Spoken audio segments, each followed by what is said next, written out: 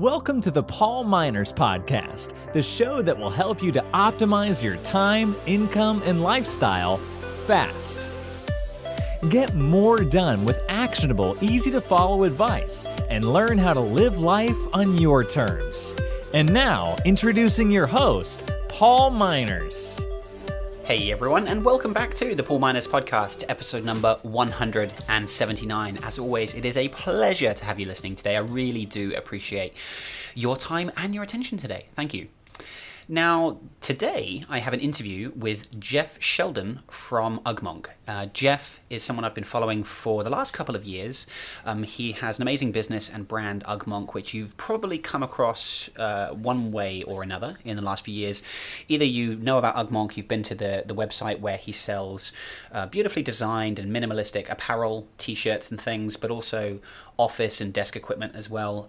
But you've probably, if you haven't been to UGMonk, you've probably seen Jeff before online via his desk, actually. He has, many years ago, shot some photos of his desk and his setup, and his photos have been used, I think, did he say millions in the interview? I can't remember. Millions of times. I think he said 100 million times they've been downloaded. These stock photos have been downloaded. So you've probably come across Jeff's desk and work setup before. But in this episode, we talk about a bit of history on UGMonk, how the business and brand came to be. We get into his productivity routines, kind of how he blends digital and analog productivity systems, which I found really interesting. And we also talk about his latest Kickstarter campaign for the analog productivity system that he's created. It's this sort of card system that you use to list your priorities on. And so we talk about that campaign. As you know, I don't do a lot of interviews on this podcast. I really only do interviews when I have an opportunity to chat with someone that I know, that I follow, who I just genuinely want to talk to. And Jeff did not disappoint. It was great chatting with him, learning more about his business, how he operates as well. And I just want to say as well, Jeff didn't pay for the interview. We did talk about his Kickstarter campaign, which you can learn about in the show notes. I'm not getting a commission. I'm not being paid to promote this. I genuinely just wanted to help Jeff and spread his incredible story. So, without further ado, please enjoy this discussion with Jeff Sheldon from UGMonk. Enjoy. All right, hey everyone, welcome back to the Paul Miners Podcast. And first of all, welcome, Jeff. Thank you so much for joining me today. Yeah, thanks, Paul. Thanks for having me on. Yeah, I was saying to Jeff just before we started recording, I feel like I know Jeff because I've been following your work for many years now. I can't even remember how I found you. It was probably like how most people do, which they see photos of your office around the place. I'm sure that was probably how I found you. Yeah, my desk and my office have become more popular than me. I think they've been passed around all over the internet. Yeah, I mean, anyone listening that hasn't heard of Jeff and UGMonk, you've probably seen his desk, the sort of stock photos that are around. But yeah, thanks for joining today. And I'd love to talk a little bit about, the history of UGMonk. I would love to get into some of your productivity routines, and we're going to talk about your Kickstarter campaign as well. Before we do you want to just give the listeners a bit of history on what is UGMonk and how this brand came about? I know this is probably something you've shared many times, but for those that don't know, if you could give us a bit of the history, that would be great. Yeah, I'll give the quick version of it. So UGMonk is a brand that I started back in 2008. Well, actually in 2008, it wasn't a brand. It was simply just a side project to keep me busy.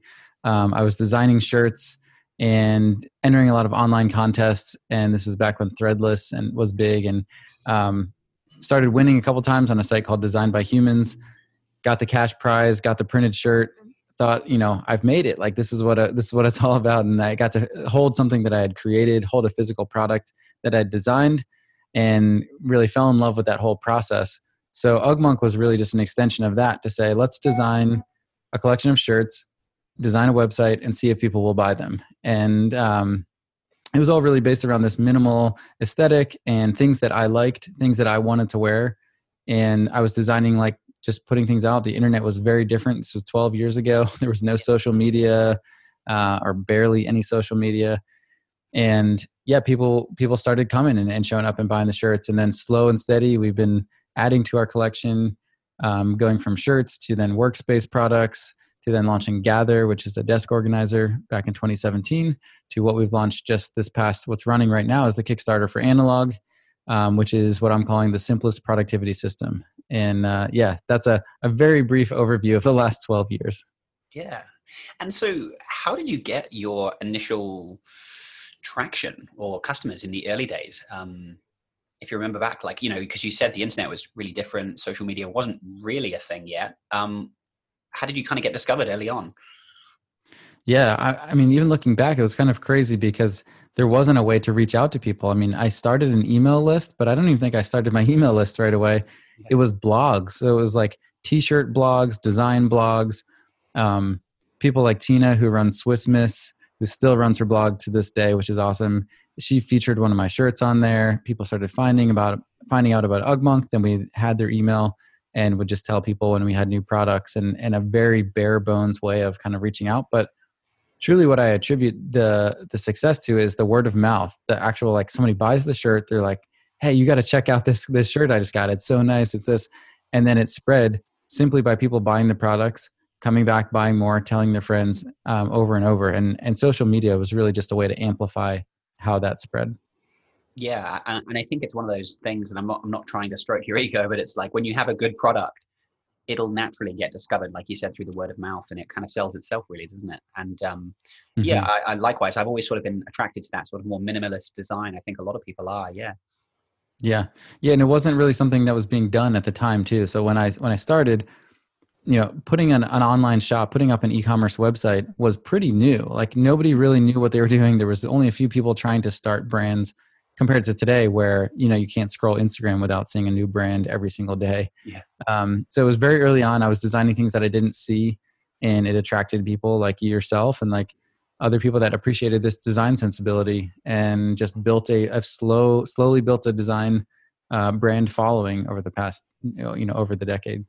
So where did because we touched on this at the start, where did the photos come in? I think you had some stock photos of your desk and your shelves, which, if you're watching this on YouTube, we can see your shelves have changed a little bit from the ones that many people have seen. But so yeah.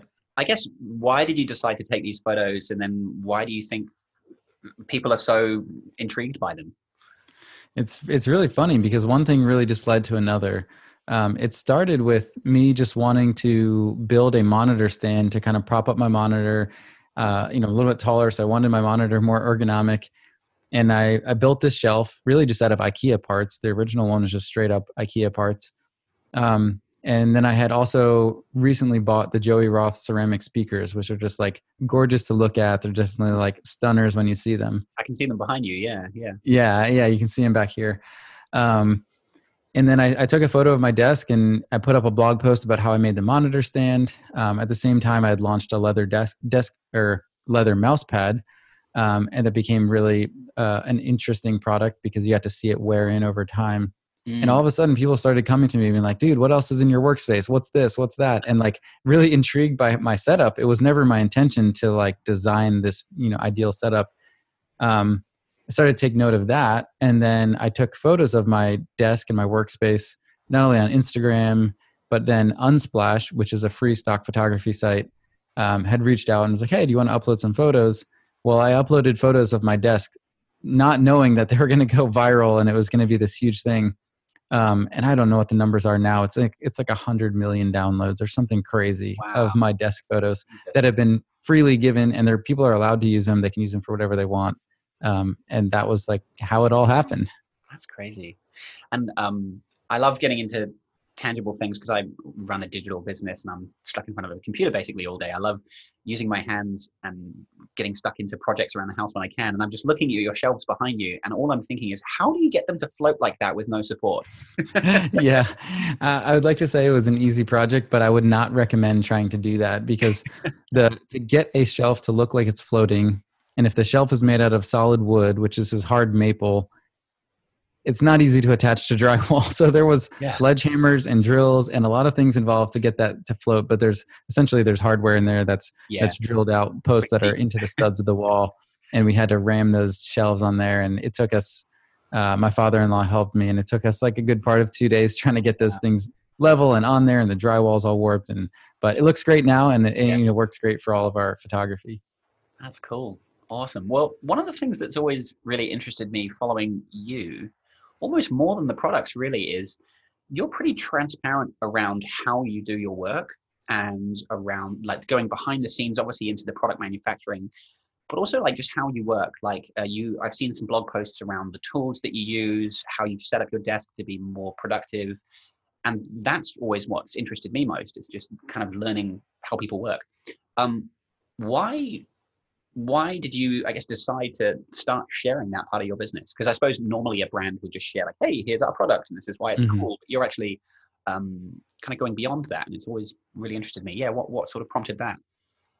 Yeah, I don't think it was this master plan. I think it was more of like, I really appreciated when other designers were sharing what was on their desk.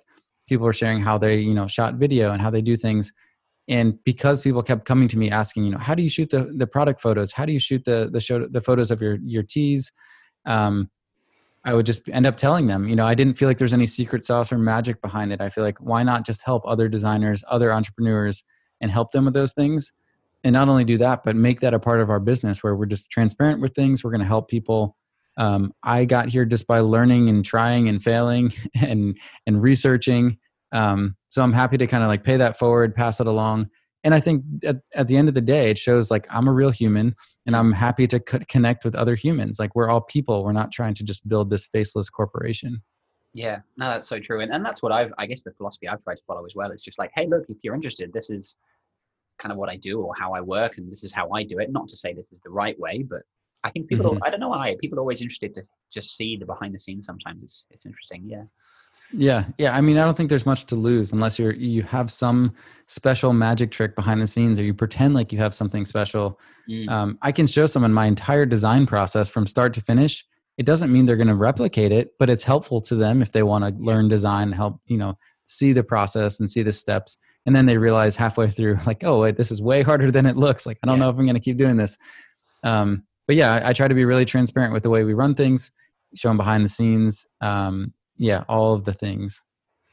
And actually, we mentioned at the start before we started recording, it's been a big week for you. Obviously, you've had a great success with your campaign, which we're going to talk about, but you've just signed off on getting your first, well, it's not your first warehouse, but I know you've been operating out of your parents' garage for a while, or since the beginning. And so this is your first, I guess, separate office, warehousing space that you signed off this week. That's really exciting. Yeah. Literally, this is fresh off the press. We just signed the lease for that, and it's a local space here in Pennsylvania. And what it's going to allow us to do is bring all of our inventory under one roof, more space for QC and shipping and kitting. Set up our photo studio there and our offices there. But at the end of the day, like bringing all that stuff under this one roof is going to make a better experience for the customers. Like we're going to have a much more airtight business by operating this way. So it's expensive and it's kind of the long, hard way. We could outsource it. We could try to stay hands off, but I'm going the complete opposite direction because I care so much about the products and the customers and all of the brand that we've built to invest in this building. And I'm excited just to build out the physical space. I'm geeking out on that. Yeah, no, that's super exciting. Congratulations. Yeah. Thanks. And something that's always interested me with you as well is, and I think I discovered this through one of Paul Jarvis's blog posts or his book, Company of One, but you, I believe, are very intentional with keeping Ugmonk like a small brand. You don't care about necessarily selling thousands and thousands of t-shirts. And so you've actually said in the past, I don't know if this is still the case, but that you have like a limited run of your shirts. You don't necessarily print them all in every single color.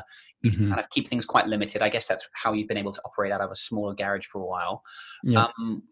Again, and actually I have to say that sort of led me, learning about Paul's work and hearing examples of such as yourself, that sort of led me to think, actually it's okay to kind of not grow and keep the business like at a manageable level where you just enjoy doing what you're doing. So I don't know, any thoughts, comments on that at all?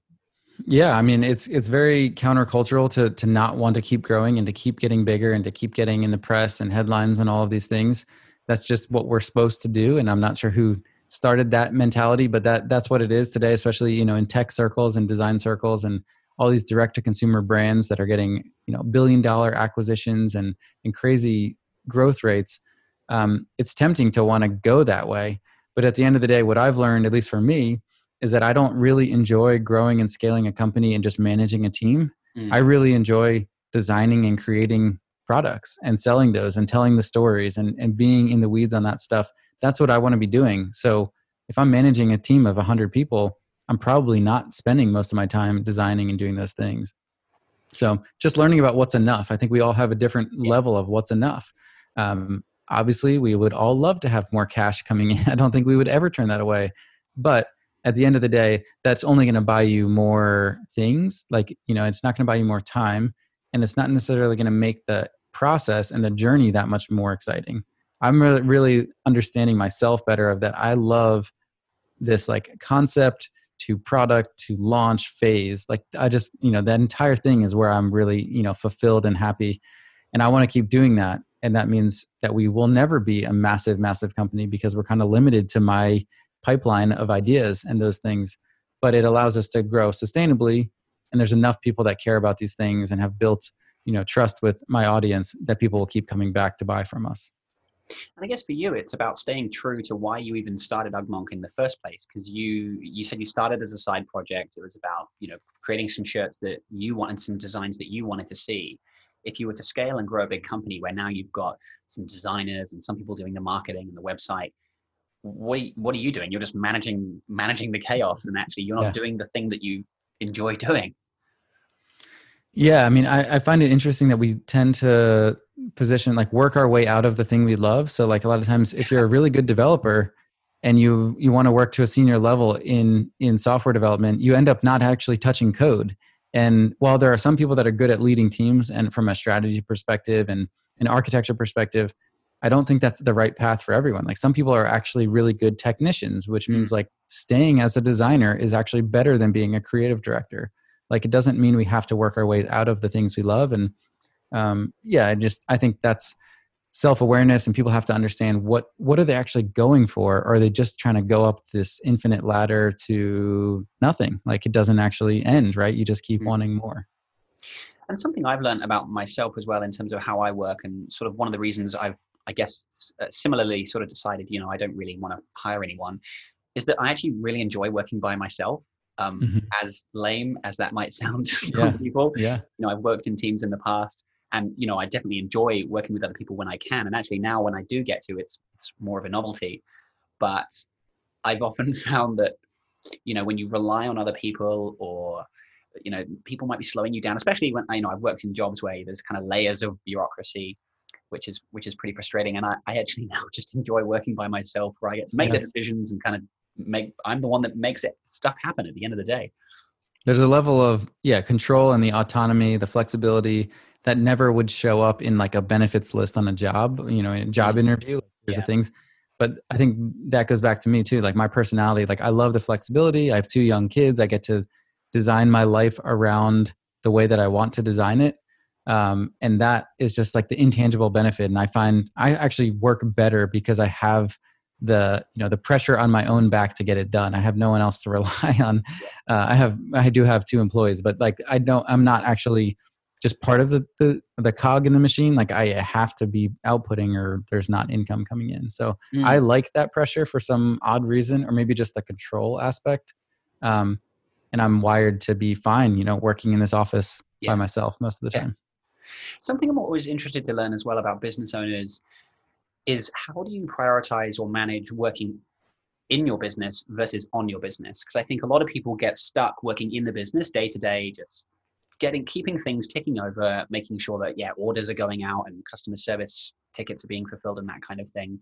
But then it's really important to take opportunities to step back and work out, okay, how can I make the business better? Maybe not bigger, but better. How can I streamline systems or just improve, streamline things so that I can spend more time with my family? How do you balance that that challenge, working in versus on your business?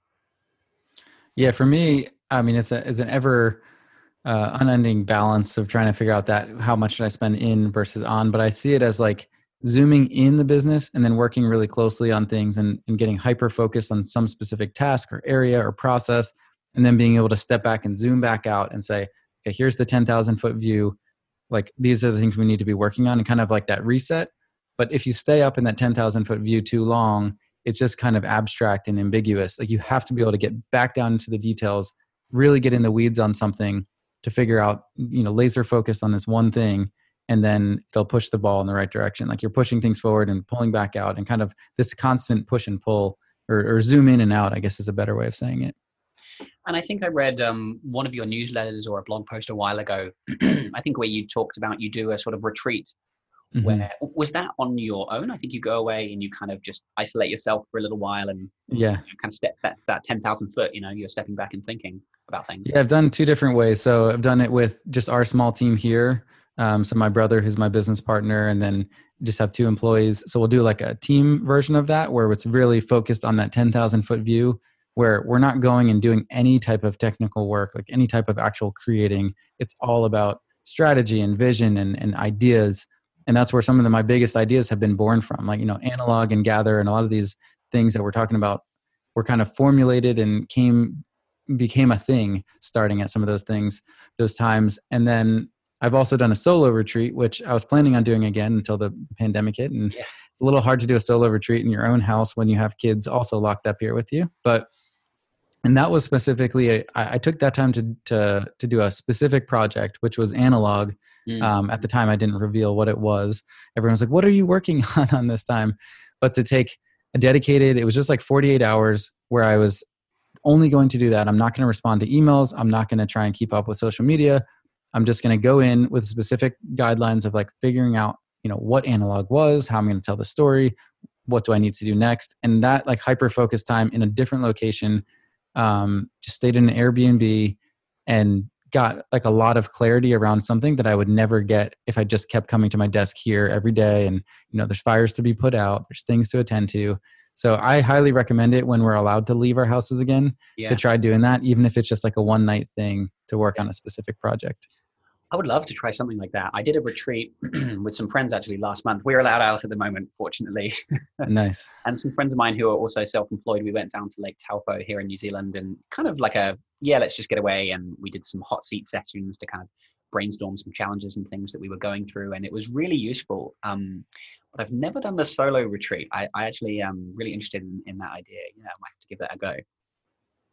Yeah, I think it's a good practice just to try things like that, because while I could do the exact same work here at my desk in my home office, it just doesn't happen. Like, I think there's something about changing physical spaces. We actually assign things in our brains. We have like subconscious ideas when we move from our desk to the couch or to the kitchen table. We're like pre-assigning those things and we get in a different mode. So if you separate yourself from something that doesn't have a pre-assigned condition to it, and we're like, you're in a location, you're at a hotel, you're at an Airbnb, you're camping, whatever it is, I think it gives you the freedom to kind of break free from those habits. Because let's face it, when we sit down at our desk, we end up doing some of the same things that are bad habits, and scrolling social media, or, fidgeting with something on our desk, or just, getting distracted. That physical separation has been really helpful.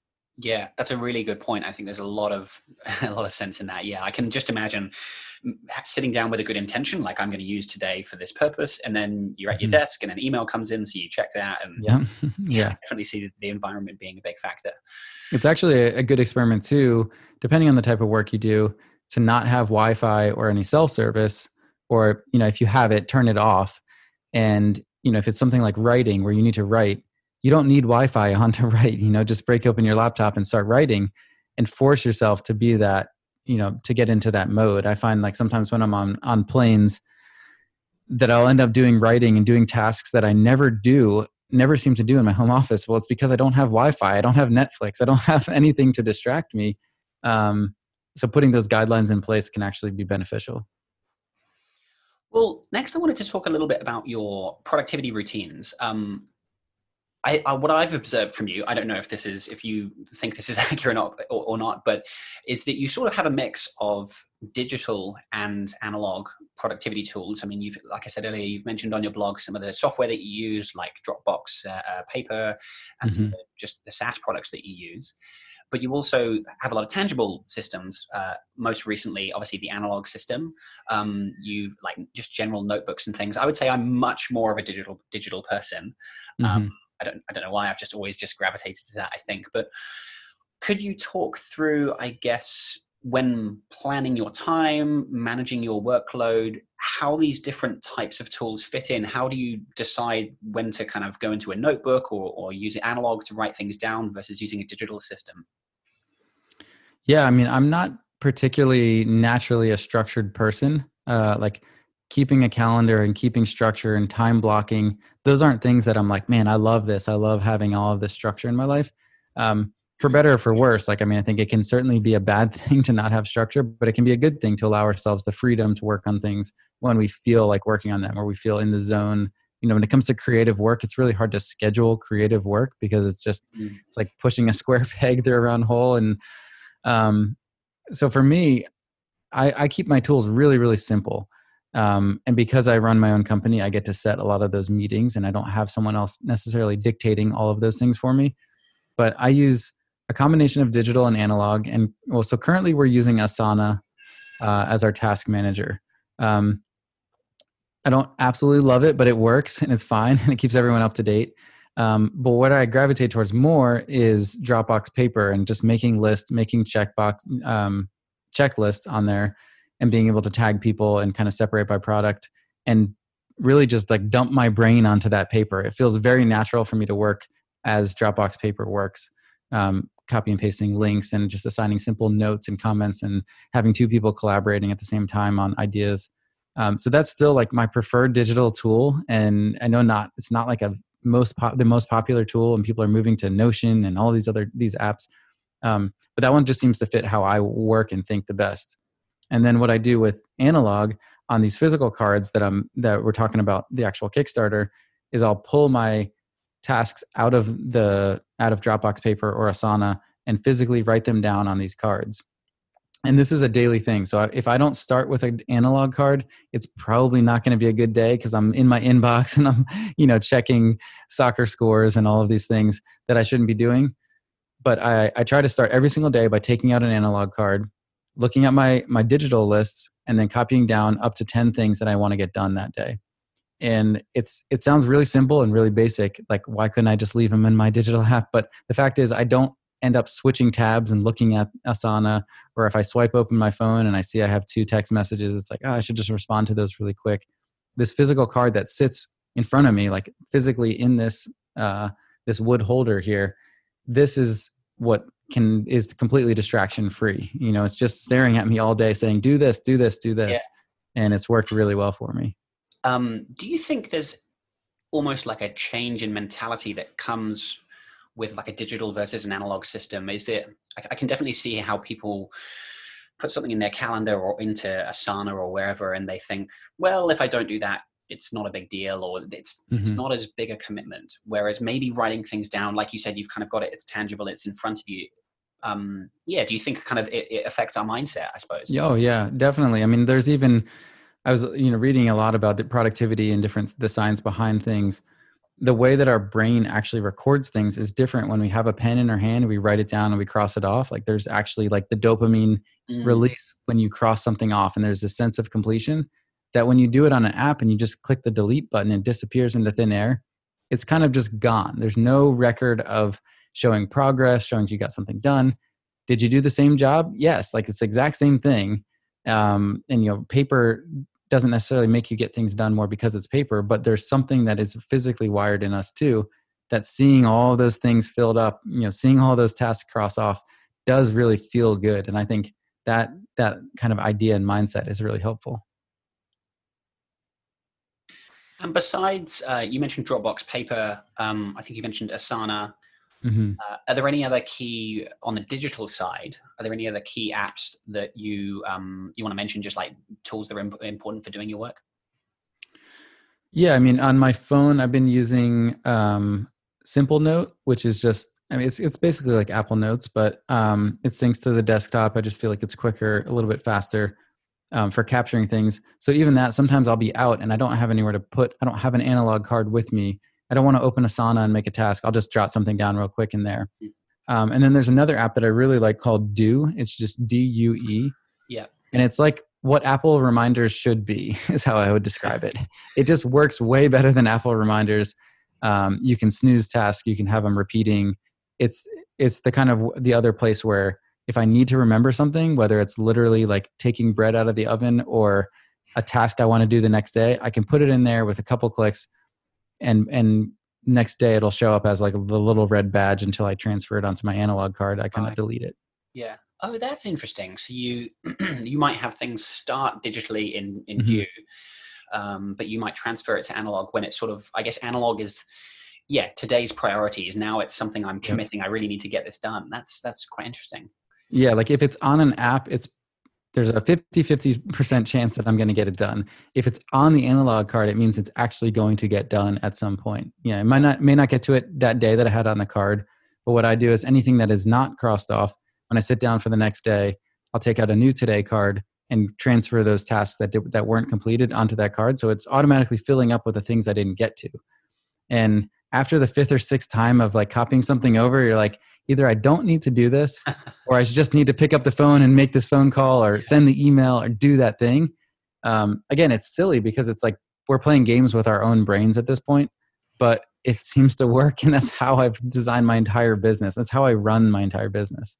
You're actually helping me to learn something about myself, because I've always said that I'm a very digital person. I live in Asana and my calendar. Mm-hmm. But sometimes if I feel like I've got a big day, or I feel like there's a lot of plates spinning right now and I'm not sure where to start, sometimes just I get my notebook and I write down like, these are the 3 things. If I achieve nothing else today, if I can do these 3 things, that would be great. And again, for some reason, putting it on paper really helps. So like I said, I'm just sort of realizing about myself now, but I'm looking forward to getting my hands on analog and actually using that really to set my commitments and, using that in conjunction with maybe a digital system. Yeah. Yeah. I think a key part of having analog is that a physical card, there's constraints to this. So like you can only put a certain number of things on there, whereas digital, if I open Asana and I have 53 things to do and I get to 7 of them, even if they were 7 hard things, but I still have 46 left, then I feel like this productivity guilt. Like, how am I ever going to get to the rest? And digital is just a never ending list, right? Like you can add things indefinitely or infinitely.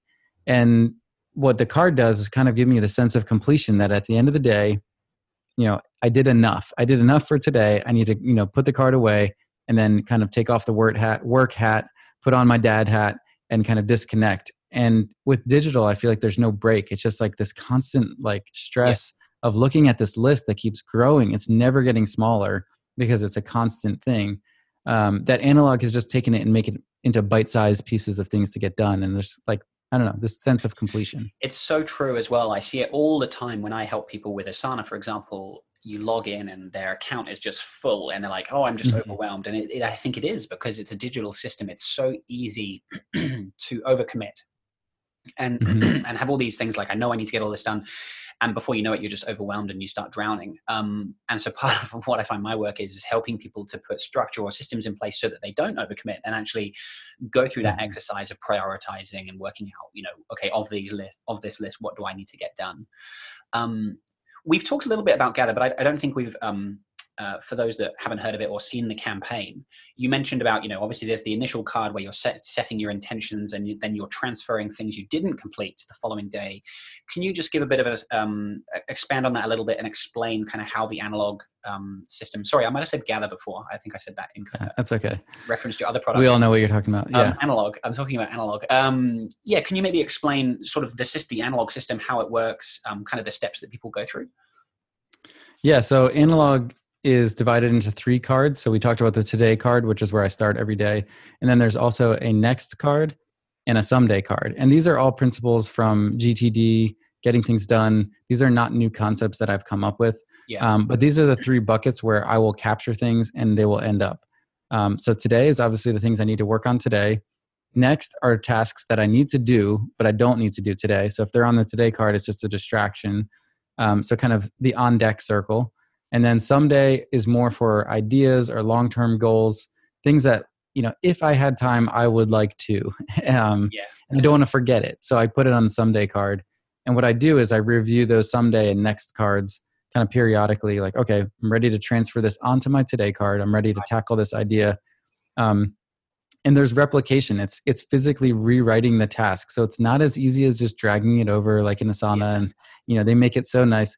But because I'm kind of reevaluating my priorities every single day, it's been helpful to kind of see where those things shift, where I thought something was really important and then it kind of goes down the list and it's not as important as I originally thought. So it's really a simple system. And then I also have the bullets on there, so you can kind of borrowed from the bullet journal system, where you're completing a task by filling it in. You're coloring it in half if it's in progress. Okay. And arrow delegating, letting people kind of make their own system on that too. That's really cool. I was going to ask, so when you were coming up with analog and the 3 cards, did you experiment at all with any other ideas around how you would use these cards, or I'm just kind of curious, what was your kind of development process like? Did you experiment with other methods or along the way before you came up with this idea? Yeah, originally it was just regular index cards, just the cheap cards you can pick up anywhere. There was no structure to it. It was just like making lists and trying to use that card to sit in front of my monitor. And over time, developing into this system of having the 3 cards, I didn't really want to get more complex than that. There's certainly many other uses. You can make project cards, you can make highlight cards, you could do all different things with the cards, but I didn't want to overcomplicate it to a point where it feels like too much work. And to me, that's where I like these productivity planners and paper planners. I kept trying them because they seemed like really helpful. You come up with your top 3 things and how you felt that day, and you're reflective and this and that. But I couldn't keep up with it. It was like, that felt like work. So at the end of the day, analog should not feel like work. It should almost feel invisible, in the sense that you're just doing it. It's a habit. You build that muscle memory. You take your tasks, you put them on there, you copy them over. And I think we can extrapolate the system in the future. We could build onto it. We could add these other things. But at the core of it, I wanted it to be just, really, really simple. That's awesome. Like I said, I'm really looking forward to getting my hands on it. So talking about the campaign a little bit, just to give a bit of background as well, I think, so the Gather system, that was your first Kickstarter campaign, I believe. Yep.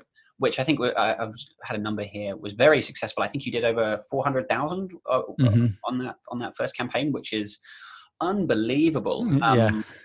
Why do you think it got the response that it did? Yeah, Gather was kind of just blew all of our big goals out of the water. And Gather, the product that we're referring to, is a modular desk organizer, where the wood base has this grid system built in, and you can slide your modules around, and just to hold your phone and your pens and all the things on your desk. Born out of a place of like, I wanted this to exist because I kept having all of this clutter all over my desk, and I wanted a beautiful way to hold it all. So that product, it really resonated and just struck a chord with people. And I think what it is, if I can't attribute it to just one thing, but the combination of form and function, where this is a beautiful object in and of itself, but it actually solves a problem. Like, people actually had the same problem I did, where their pens and their pencils and everything their phone was laying on their desk, and all of these things were happening in their own setup, that they felt like they wanted something beautiful to organize it. So that took on a life of its own, and has been an interesting journey to manufacture at scale and fulfill at scale, and all of these things that come with doing a product that goes that huge. But it's certainly been a learning experience. Has been by far our most successful product. Yeah. Well, I can't say that yet, because now we have analog running, and analog still has, the time of recording, we still have 2 weeks left, and just to see where analog will end up. But I've learned a lot from Gather that I've applied to the analog Kickstarter too.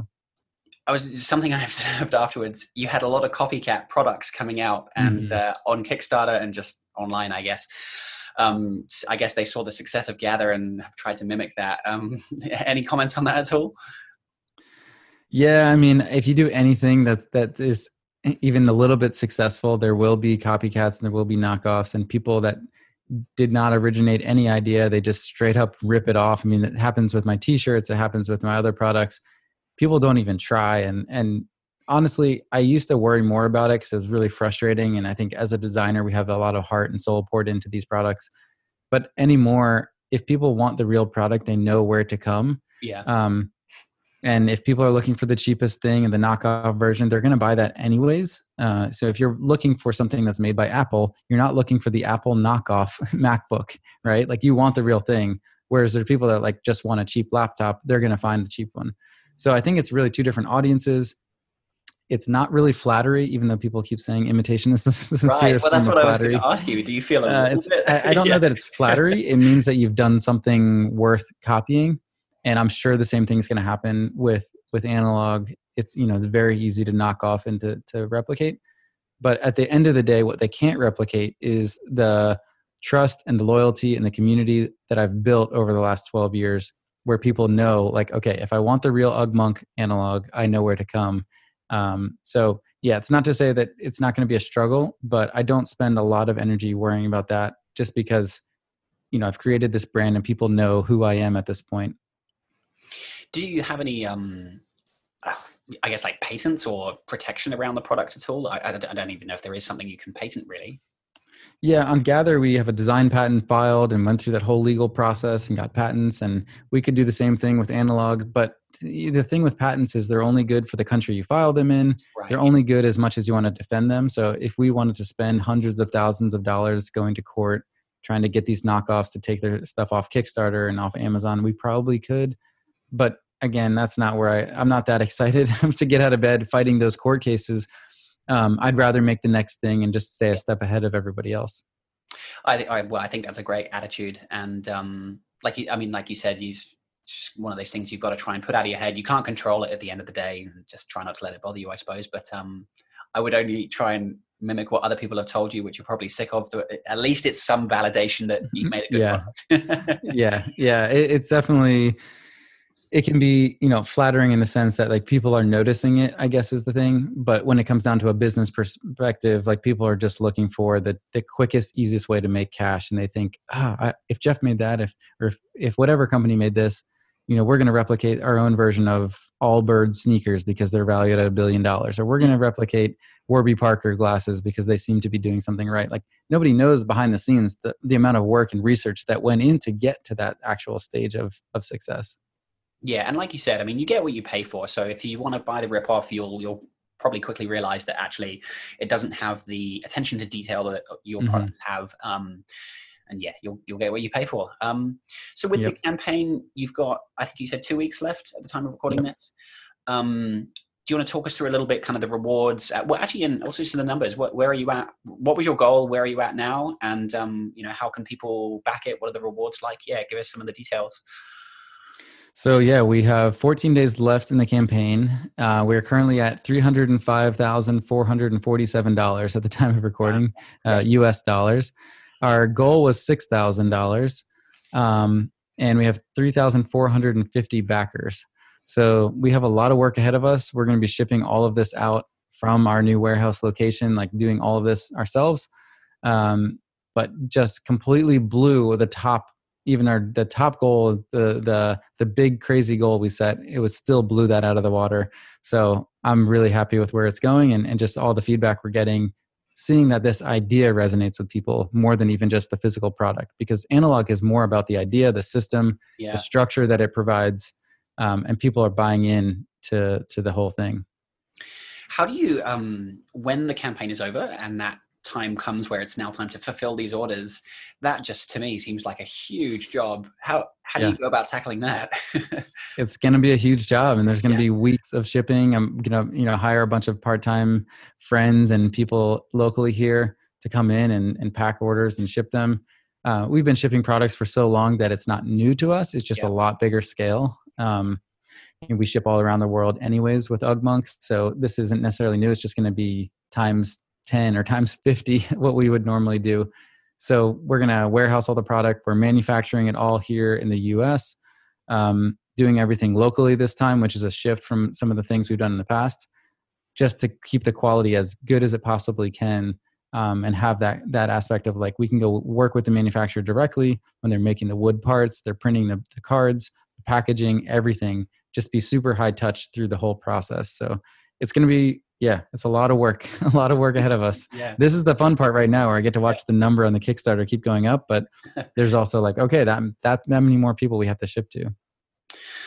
Well, yeah, one more time, just congratulations. Thanks. Final question really that I hadn't planned on asking, but I guess want to end with is, UGMonk, the brand, has evolved over the years. Like, you started with t-shirts and apparel, and you've gone into some of the office products, Gather, Analog now.